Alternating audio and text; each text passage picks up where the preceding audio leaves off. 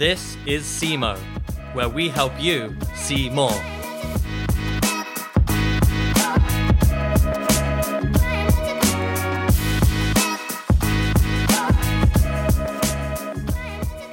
Hello, welcome back to another episode of the SEMO podcast. I am here with Chanel Kroll, who is the Director of Representation at ITB Worldwide. Some of you may remember when we spoke with Emma Gregson, Managing Director at ITB Worldwide. Do listen to that episode if you want to hear a bit more about the overall workings of the company. But I thought today it'd be absolutely amazing to speak with Chanel to do more of a deep dive into representation, talent, influence, and all of that. So, hello, Chanel. How are you? Hello, I'm very good, thank you. So, the audience can't see, but Chanel's wearing the most beautiful bright blue dress just for the SEMO podcast. Just for you, Alex. Did you think it was a video podcast? I did, I know. I've had hair and makeup. My glam squad came in earlier. All the glam. Thanks so much for being on. Have you had a good week so far? I have. I've had a very good week. It's been a short week, hasn't it? Yeah, because we've had Easter. Do you have a nice long weekend? Oh, it was so nice. It was so nice just being in the sun. I think it just changes everyone's energy. Yeah. You know, everyone's come back into the office feeling completely refreshed and relaxed and such a nice mood just to kind of be outside, I think, for like 4 days. Has been really lovely. That's it. And for everyone listening, this is recorded after the long weekend that we have here in London. So the weather was pretty beautiful and sunny. Not something that we get a lot here. So I think everyone had a great break. Cool. Well, welcome to SEMO Podcast. We're now going to go into the usual icebreakers. Are you ready? I'm ready. Okay, so you own a restaurant. What is the cuisine? Italian. Good answer. I'm quarter Italian. Oh, yeah. You look Italian. Room, desk, and car. Which do you clean first? Desk and room. Can I say both? No, because you only can desk. be, unless your desk is in your room, perhaps. No, that would be weird. You have a ticket to go anywhere in the world right now. Where would you go? Costa Rica. Yeah, I want to go there too. Yeah, I've never been. And you can do Costa Rica and Nicaragua as well. I can't say that word. No, neither can I. Nicaragua. Nicaragua. But they both look amazing. Like proper... Or maybe Cuba. Yeah, because Cuba looks good. Before it changes, everyone says that. I recently watched the Rolling Stones documentary where they do the first ever concert in Cuba. It's pretty cool. Wow, yeah. Only to be a rock star. And lastly, a fun fact about you. A fun fact about me is that I worked in Tanzania for a summer. Wow. Which was actually a sunbed shop in Nazing. A sunbed shop in Tanzania? No, it was called Tanzania. Oh, right. So I'm fully sunbed trained. Oh, there you go. That's so confusing then. I know. Cool. So, Director of Representation at ITB Worldwide. For those that listen to Emma's, kind of know a lot about ITB Worldwide. But for the purpose of people that hadn't listened to that, just give us an overview of what is ITB Worldwide. ITB Worldwide is an agency that sits between, it's like a wonderful conduit between talent and influence and culture. So we have two divisions. So we have the entertainment marketing division, which helps brands partner with talent and whatever talent that might be, whether it's an A-list actress or whether it's a skateboarder or whether it's a chef, to help them with their predominantly influencer campaigns, their digital campaigns. And then we have the representation and brand extension division, which is what I head up, where we represent creative individuals to help them with build their careers and manage all of their projects and look for different opportunities and help them build brands, essentially. And we also, within that division, have the brand division kind of a team that work with brands such as Karl Lagerfeld and Orla Keeley to help them with their brand extension and kind of more traditional licensing. Fantastic. And you have quite an interesting story, so I'd love to learn a bit more about that. So tell us, how did you get to where you're at today and what's been your personal career journey? So I guess going way back to when I was really little, and I was always obsessed with fashion, and I always knew I wanted to be in fashion, but I knew really quickly, like really early on, that I wasn't going to be a designer. And I remember I was probably like in junior school. I think I was quite young when Absolutely Fabulous, that show with Joanna Lumley and Jennifer Saunders, came out, and I was obsessed and found out what she did for a living, because I knew she worked in fashion, but I wasn't quite sure what that was. And so I thought for a really long time I would be a fashion PR, because that's what she did. And went to London College of Fashion, did a business in fashion, like degree or whatever. And then I did loads of work experience to try and figure out exactly what I wanted to do and get some real experience. I was always kind of hungry to like get to the root of what it was I was looking for. Did loads of fashion interning at different PR agencies, and realised really quickly that I didn't want to do that. I didn't really like the kind of ironically, the agency life. And then ended up, my first job was with Frost French, which was Sadie Frost and Jemima's French's, at the time, lingerie brand. And I went and I interned for them. And that turned into my first job, and I was like their PA and studio manager, and like did everything, did like production in the factory, did sales in Paris. It was amazing. I think I was 19, and it was literally like absolutely fabulous. It was like living the actual life. And I loved it, and I learnt a lot. And then after about 3 years, I went and started doing some freelancing for different designers. So working with designers when it was around show time, which is a really busy time, and I would go in and kind of act as, again, like a PA and a studio manager, and help coordinate between the production houses and the designer, and make sure that they were fulfilling any like sponsorship contractual obligations, and just kind of generally keeping on top of things. And at the same time, I was in Tanzania doing my part-time sunbed job. And then I met, through Giles Deacon, who I was working with, wonderful, wonderful man, I met Katie Baggott. And she was an agent, and she was looking for an assistant. And I needed a full-time gig at that time, because I think I was like 21, 22. And I wasn't interested in being an agent at all. But I met her because I, needed the cash, and I absolutely loved her. I just thought she was amazing, and from day one, just kind of wanted to work with her. And I also really quickly, I had like a preconceived idea as to what an agent was at that time. Entourage wasn't out yet, but it was that vibe. And when I met her, I realised that she worked very differently to how I thought agents worked, and she was much more of a manager and like a business partner to her artists.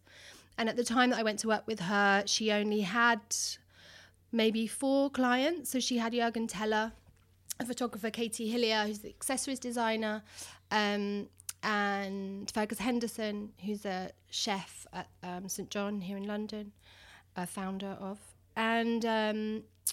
And so I went, and it was just me and her, and we really got involved in every aspect of what our clients did. So whether it was an exhibition, or whether it was a consultancy contract, or whether it was editorial, or, things that were non-commercial, non-fee paying, we were involved in every aspect, and really, really worked towards building their careers, and was really involved in, interviewing their staff and, all of that sort of thing. And I really, really loved it. It felt really substantial, and it felt like we were really part of the process, rather than being kind of this disjointed bookings system.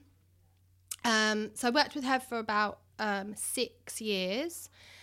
And then one day, she was 39 at the time, and one day I came into the office, and she had fallen asleep the night before, and she never woke up. She died really, really suddenly, really, really tragically. Oh gosh.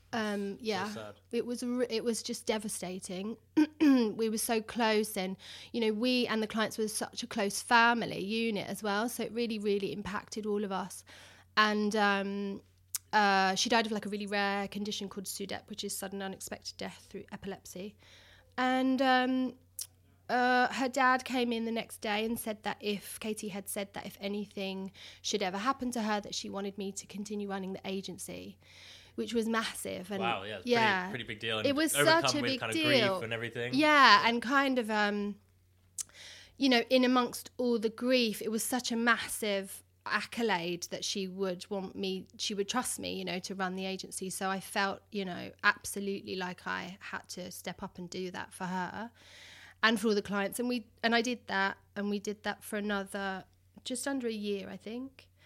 And then at that point I realized, you know, that I'd done a good job and I'd actually been able to do it, and I wanted to continue, and that's what I wanted to do. But at the same time, you know, the agency was still called Katie Baggott Limited, and I felt like if I was going to do it, I needed to do it for myself and take on my own talent. So I did that, and I set up an agency called Hall London, and I took some of the talent with me, because at that time we also had Phoebe Philo, so Katie did Phoebe's deal for Celine, which was massive. And actually during that time that Katie was working on Phoebe's deal, which was a year-long process, I actually luckily ran the agency while she was doing that. So before she died, luckily I kind of had the knowledge to continue doing it. Anyway, so set up Hall London, and I did that. I went to my best friend Emma Greed, who was the founder of ITB originally, and went to her, and we'd always wanted to work together. She'd founded ITB a couple of years before, and we decided to do like that. They would acquire Hall London, and I would come into ITB and run, like, it would essentially be the representation division of ITB, where we would represent all of the creative talent. And that was in 2011. So I've been here 8 years, and here I am. And actually in February this year, I was promoted, and the licensing division merged with the representation division. So it's now representation and brand extension, and I'm the director of that bigger part of the pie, which is very nice. What a great story. And so you just mentioned then, do they relate? Like, why merge representation licensing? Yeah, they do. I think because the types of talent that we represent, you know, we're essentially building brands, you know, whether it's a physical brand that one of our talent has, whether it's just them as a personality, like a brand within themselves. There's much more, you know, it's more about kind of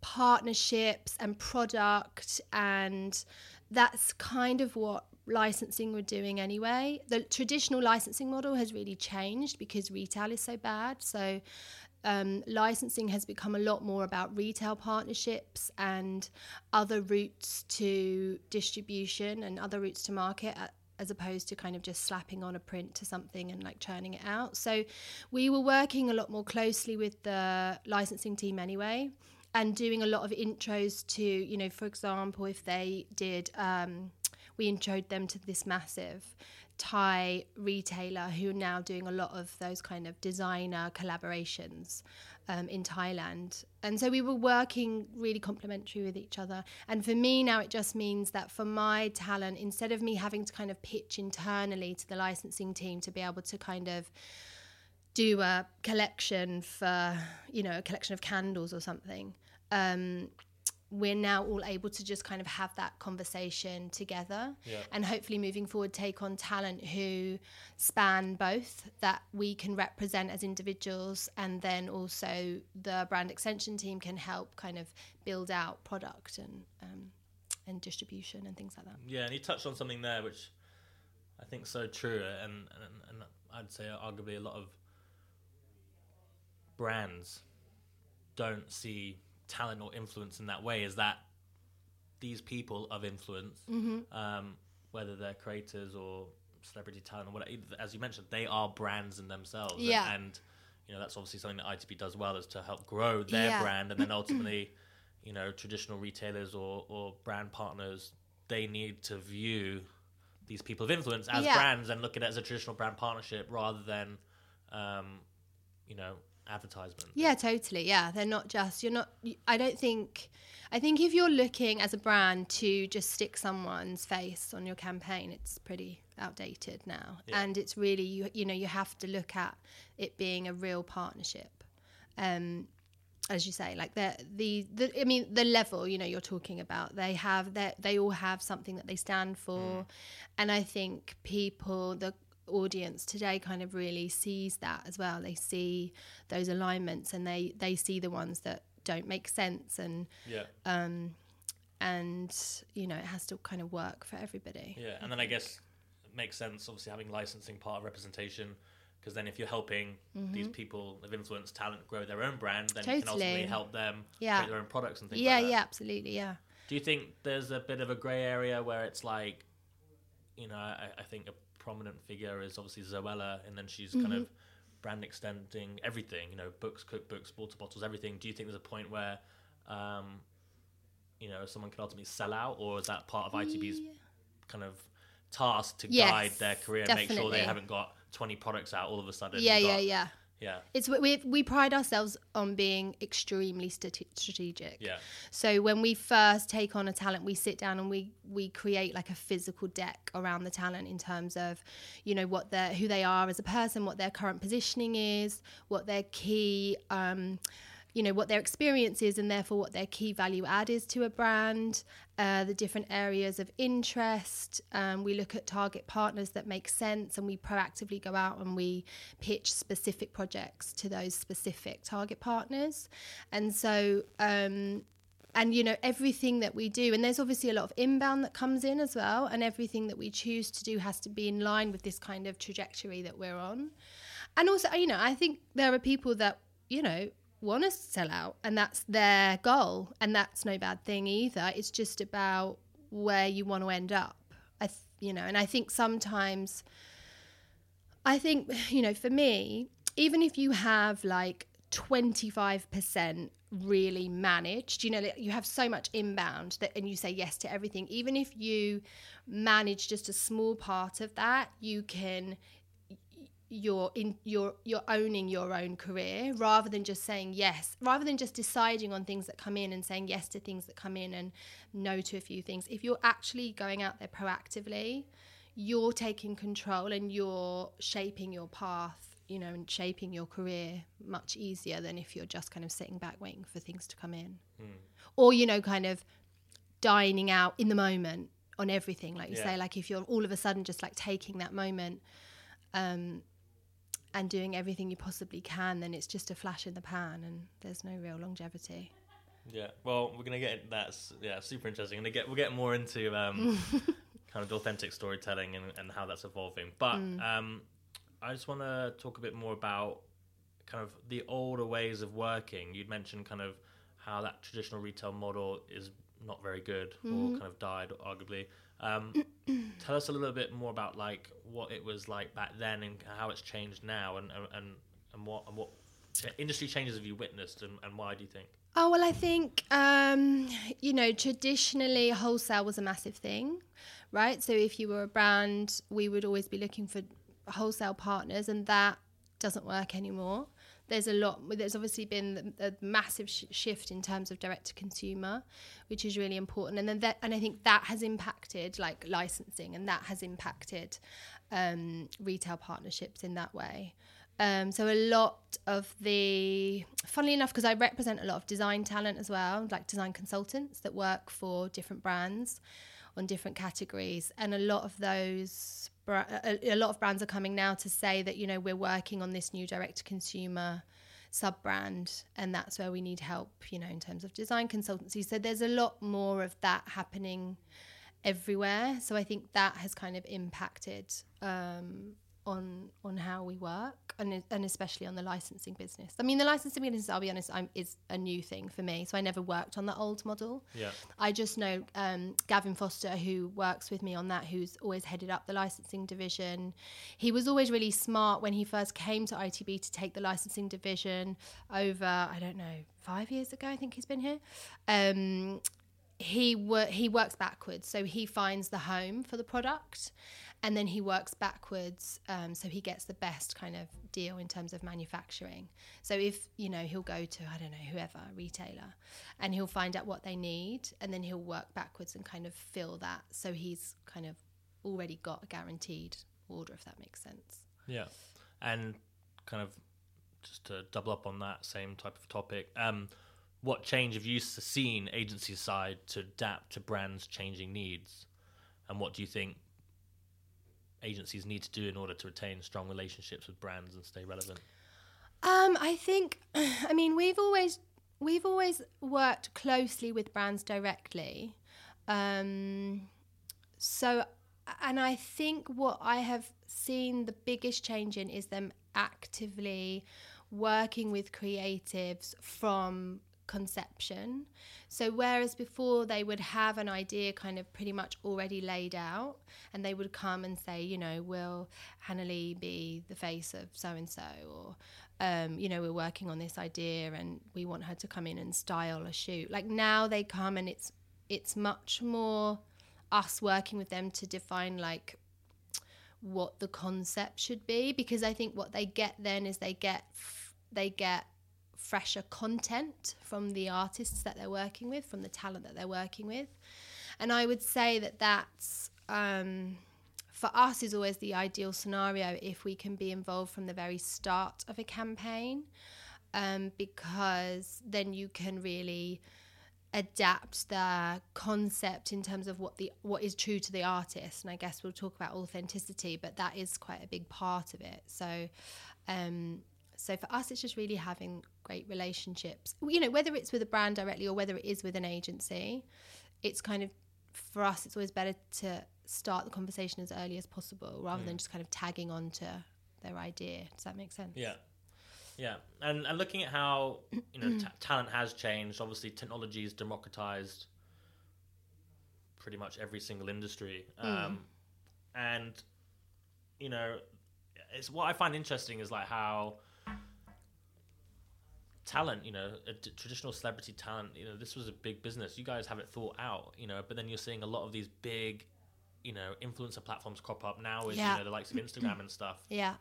Was there not? I mean, when I speak to someone like you, I'm like, wow, you really have it thought out and everything. And for me, to be honest, really kind of getting transparency on these people of influence or these kind of creators that have, you know, thousands, millions of followers on Instagram, that it's kind of topical. Everyone knows about it. But I think arguably you're kind of behind the scenes. And when this kind of digital wave came, was kind of the traditional talent businesses. Obviously, you guys have evolved and adopted, but you seem to have a lot more kind of knowledge and crux on kind of brand building and people compared to like an influencer platform that just has a load of influencers signed up and then it's just matchmaking them with brands. I just find it like it's just crazy because it's such a messy world. And then speaking to yourself and Emma, like the strategy involved, you know.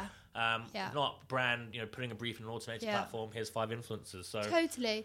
And I think that comes from us from, you know, 8 years ago having the talent sit within the agency, because what it gives us is human insight. It gives us, you know, for myself running the representation division, I have insight from the entertainment marketing division in terms of like what the brands are looking for, what the marketing spends are, what the goals are, and they similarly have insight from us in terms of what the talent want and how the talent are evolving. And so it gives us, it's not, you know, data is extremely important, but you have to have that human connection and that emotional connection, and you have to, and I think we've just been, because we've always been strategic on both sides with the talent and with the brands, we've been able to evolve with that and kind of stay ahead of that, I guess. Yeah, and back when you were working with Katie, I mean, if you were doing campaigns, I mean, what was the KPI? Was it just based on like sales or like how many, you know, how much press you got in the print, or compared to now, it's like metrics that you got to present back? Oh God, I mean, back then, I mean, honestly, I think one of the best rules I learned from Katie Baggott was that you can make the rules up. So, I mean, that was a really nice time because, you know, when I was working with Jürgen Teller, he he was like the first photographer that really crossed the boundaries between commercial and art. You know, there was no distinction between the two. So he would shoot the Marc Jacobs campaigns, and it would just be a completely collaborative, creative concept between him and Mark, and they would shoot interesting people, and it wasn't really about hitting any numbers or metrics or anything like that. It was just about creating amazing, impactful visuals, and so it was, I think, because it was always true to the art, it worked really, really well. Again, it was always really authentic to the artist and also to the brand, to who Mark was. So I think that worked really, really well. And I learned that piece of integrity working there. Katie was really, you know, she had the integrity of our artists at the forefront of everything that we did. And I think that has kind of helped in a way, if that makes sense, because when you don't follow set rules so much, especially when you're working with creatives, then you evolve naturally anyway, and you trail the blaze, if that's the word. Yeah. Blaze the trail.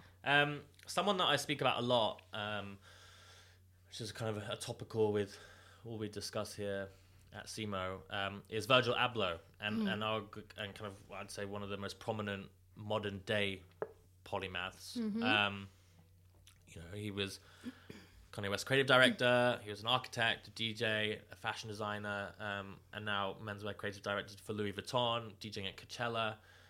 You're seeing a lot more of these types of talent. Why do you think Virgil's been so successful? I mean, was it just because he was Kanye West's best friend, or because he's multi-skilled? You know, I think because he's multi-skilled. And I think being Kanye West's best friend is nice, you know, helps, right? Because you're in the right places at the right time. You have more exposure. Right. But so you can really blossom those multi-skilled totally, talents. You're in the right environment to get noticed, and hey, I want to try fashion, I want to try music. Totally. Which is what we all do to a certain extent. Like, even when I, you know, go back to like your own work experience, like you're trying to get your foot in the door for the exposure, for you to be seen, to be noticed. So I think that's just a bigger scale of that. But I think you have to have the skills, you know, you have to have the credibility on your own to be able to stand on your own. And I think he absolutely does. And I think it's really just about changing of culture. I just think people are more interested. I mean, I just also think, you know, we're all trying to do so many things. I mean, even when you look at yourself, like, you've got so many things going on, right? Because we want to be busy, and there's so much stuff, there's so many things to look at, there's Instagram, like, it's a constant feed. Yeah, so true. So I think, like, people like Virgil are just playing, not purposefully playing, but they're just, it's the same thing. Like, to do so many different things is more interesting because our attention span is much smaller, I think. Yeah. If that makes sense. Yeah, and I would say also, I think just everything is evolving. Yeah. It's not go to school, go to uni, get the 9 to 5, get married, get the golden handshake, get your pension, die. Like, I think it's changing where, you know, you can learn the violin on YouTube, you can DJ, you can do your day job, but then you can be an artist and just part-time. It's a really, so I think now it's more celebrated, time. Whereas before it was kind of frowned upon. But I mean, for you, with the talent that you have or what you're seeing in the industry, like, you know, obviously Virgil is kind of a prime example, but you seeing more of this? I mean, you could say that historically, actors, actresses, you know, they did that, and then they could have been a race car driver or something like that. But now, I mean, you're starting to see a lot more. Obviously, you can watch everyone, you know, through your Instagram. But this multi-hyphenate, you know, they want to be a model, they want to be a DJ, and they want to do a podcast. Are you seeing that more, and how do you manage that? Or do some people do too many things and... Yeah, I think for us, how we manage that is, again, going back to like what the trajectory is. So does it make sense to what we're doing? So for me, like, the word broadcast is like a really important word because it's all about broadcasting. It's just about the platform that you broadcast on. So podcasts, for example, are, I guess, the newer thing that everyone's listening to. So then it makes sense. If you're doing an interview anyway, it makes sense to broadcast via a podcast.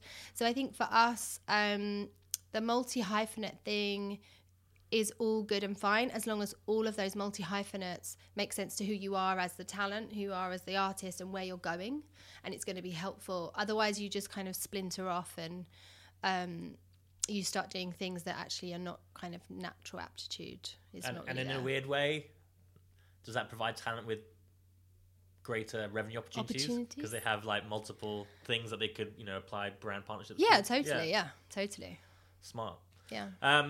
So looking at authenticity, I mean, influencer, so messy. I think with Emma, we kind of defined like it's people of influence and what does that actually mean. But, just looking at context here, today, I think this kind of digital influencer came out of nowhere. Everyone's kind of adopted it.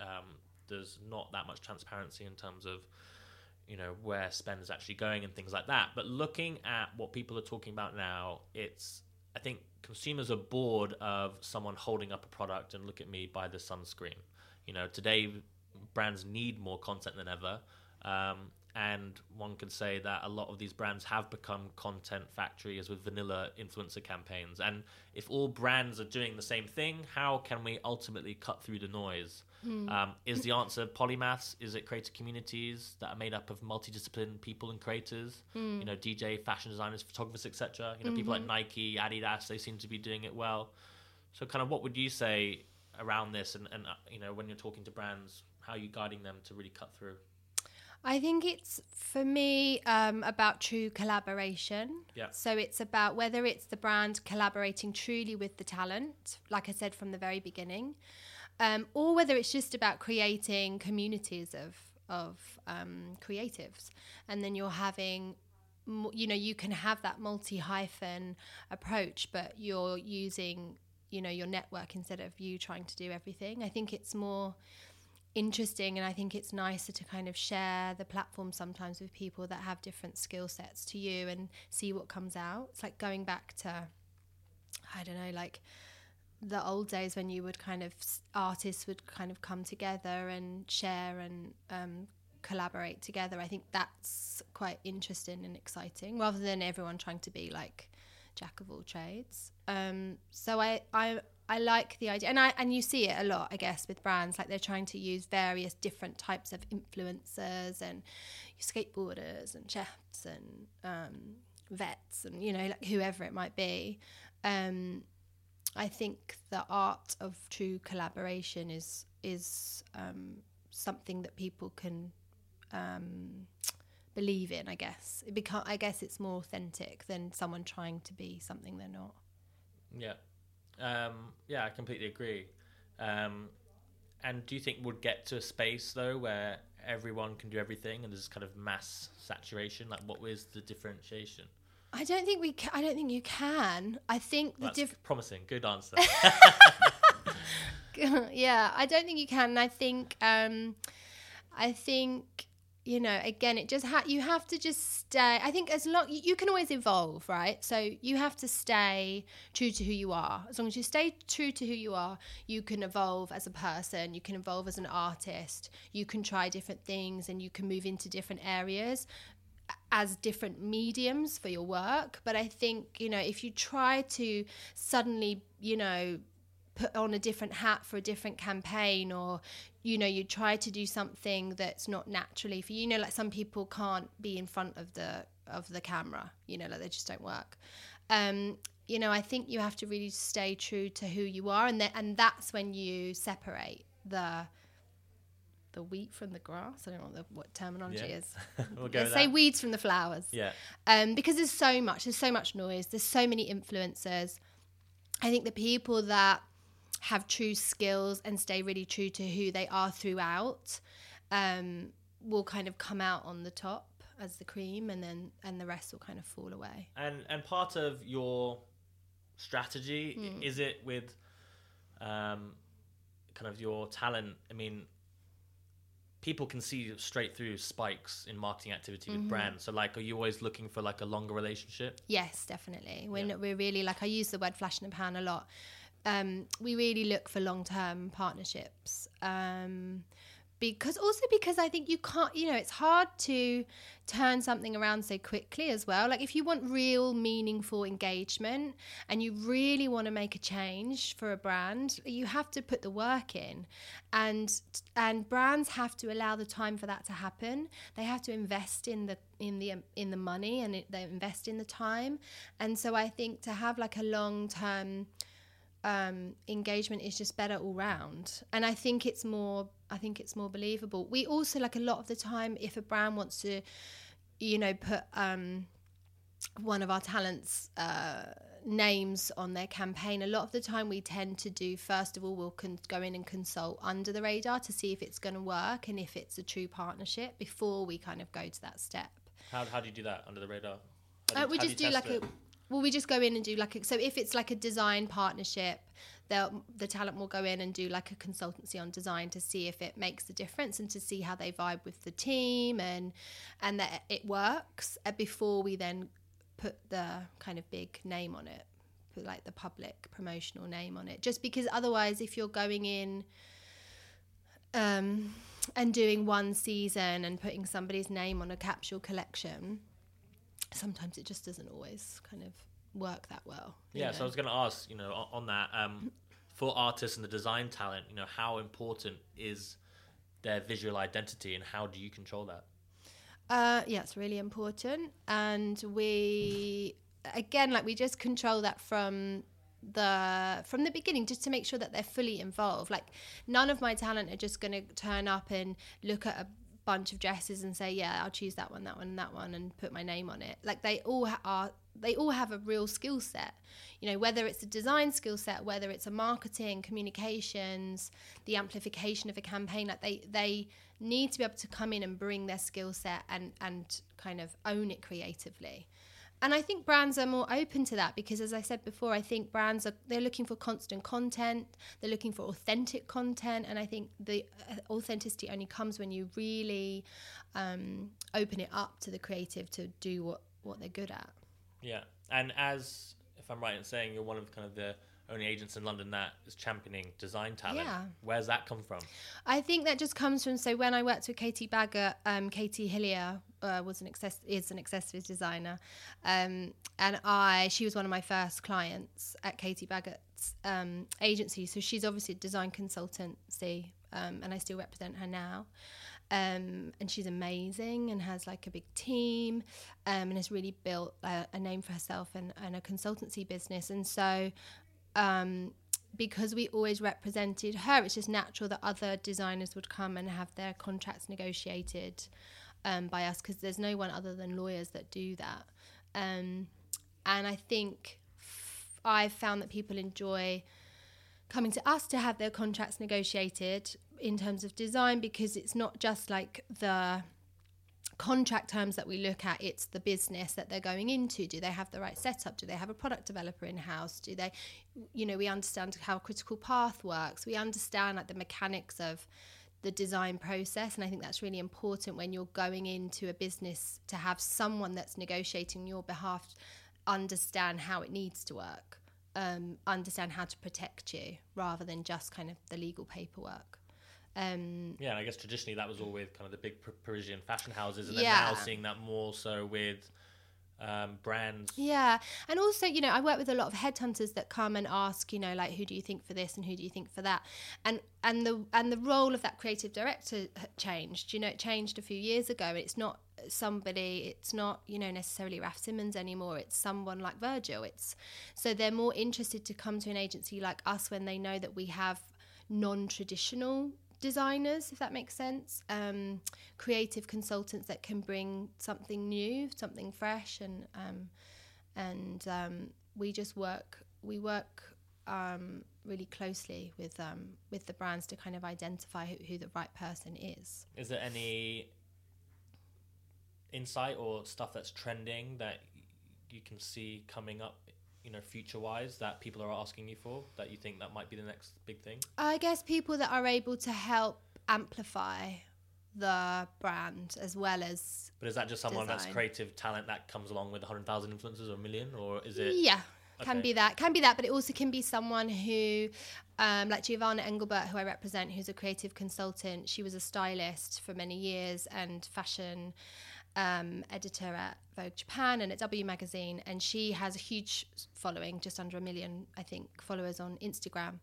But she works with brands to help them with their creative concepts for campaigns, whether it's for a launch or whether it's for a special capsule collection. But she's also really good at consulting on how to engage with the audience. It's not just about the creative and the colour and the visual assets. It's about what you do with those assets and how you engage with the audience that she's really good at.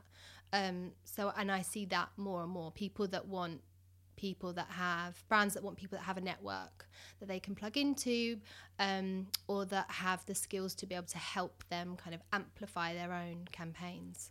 If that makes sense as well. Yeah. And I wanted to ask, like, on a complete different spectrum from design creative talent, looking at music partnerships, they've been around for a long time. How has that evolved, like, today compared to the everyday influencer? Do you think it's more authentic to engage a music act or not? Yeah, again, it depends on a creative is a creative, I guess. So I think it's authentic if it's the right audience. So Yeah, so I would say there's some brands that are looking to achieve critical mass and therefore they partner up with a Stormzy or totally, yeah, a Dua Lipa, or and a lot of the major footballers. But what you're starting to see, I think, is brands wanting to be. We talked about the vanilla influencer campaigns or vanilla advertising campaigns. I think you're starting to see more brands get involved with. I don't know if niche is the right word, but everyone's championing, especially in London, in kind of amongst the agencies, it's this authentic narrative, and then by partnering with, say, a few influential but different types of talent across different, I feel personally it's a lot more authentic. But I guess if you're Coca-Cola and you want to partner with a major music star, then it's just a different value objective, you know what I mean? Yeah, it's always a battle, I think, for me, because I obviously represent the more niche people, and I think, those big brands like Coca-Cola are always going to want to go with like a mass name that, my mum and my aunt know who that is on the TV, and therefore, okay, we'll buy into that. But I think the audience is also just becoming smarter because we're exposed to a lot more behind the scenes now, and we're exposed to, even, paid partnership declarations on Instagram. I think the audience is a bit more wise to it now, so I feel like those niche partnerships will become more and more prevalent just because that's what's needed, and it's just what's more interesting as well. And it's a question I ask many people: is there not a threat that major brands are taking subcultures into the mainstream? I think that's always happened over time. I think it's a constant cycle. So I don't feel such a threat to it, because I think then there'll be something else, right? Yeah, I mean, it's that kind of that whole conversation around when you're at school, there's an indie band that you loved and then become on the top charts and no one likes it. But yeah, exactly. Oh God, no! You like the Strokes now? Oh, you're so sad. It's that thing. So I think it just is a constant. The subcultures are a constant cycle, and they'll come round and they'll come into the mainstream, and then they'll go out again, and then they'll become a subculture. Then they'll become cool again. I think that's just a cycle that is ever evolving, ever changing. And how are you measuring success in your role? What are your metrics? We have like quite a physical measurement where we kind of sit down and analyze constantly, review, like, that original deck that we started with, the plan that we started with, kind of checking constantly in terms of like what we're fulfilling, where we've gone. Sometimes you go down a different path, and you find success there, and you kind of stay on that path a little bit. So it's just a human contact that we have with our talent constantly, to check in where they are with things. Also, there are life changes that happen. People have babies and, want to have different priorities. So we have to kind of constantly change the strategy, change the plan. I think success for us is about building those brands, obviously making more money. Always like to make more money for us and for our clients. And I think being able to look back at like a year's worth of work for a client and feel proud of everything that they've done and feel like nothing they've done is against who they are. They didn't feel like they had to say yes to anything. They've still made good money, you know, building something that's substantial. So not just financial then, you're also looking at kind of like some kind of key KPIs or objectives that you may set, or little goals with the talent, and then after like the year, you know, do like a little report and be like, this is what we achieved. Well, wouldn't say a report. A verbal report. Verbal report. No, we do like a 6 monthly thing, and it's constant. You have to have that constant. It's a relationship, isn't it? It's a relationship. It's not like, let's check in. We only, you know, we don't have a lot of clients. We keep the roster small for a reason, because we have to have that relationship, and we're like a partner to them, so we have to kind of ebb and flow with them. Yeah, and if I'm a brand and I haven't worked with kind of big talent before, what would you recommend, or what's the process? I would say to have them join the conversation as early as possible. As I said, I think the more the talent can get involved creatively from the start, and I'm not saying to completely dictate a brand's campaign, but they all have really important insight, and there's such value to that so many brands miss out on. They come so late to the process that so much of what they could have been paying for that, especially creative talent, like they have a real skill set, and I think you need to be able to include them as early on as possible, and therefore I think you need to give it time, that's what I would say. And again, it just reiterates what we were talking about in terms of authenticity. I think you know, if you're designing, I don't know, a water bottle, and you have an influencer or a creative influencer pushing it, it's like, well, maybe you should have got them involved from the design process. Exactly. Yeah. What do you do outside of work? We talked a lot about work, but what are your hobbies? What do you do when you're not working? My hobbies are my 2 children. I have a 2-year-old and a 5-year-old, and a husband. Bundles of joy. Bundles of absolute joy. So I spend as much time with them as possible. I travel a lot, and work full time. So and I love looking at different exhibitions. I'm going to one tonight at Japan House. Nice. Have you been to Japan House? I've never been before. I'm actually going to the Warm Street Fabric. Oh, are you? Contemporary music art. Oh, nice. Yeah, I love nature. I think that's the thing that I've realised literally in the past year, that being in the woods, like being in nature, for me is just so inspiring. Yeah.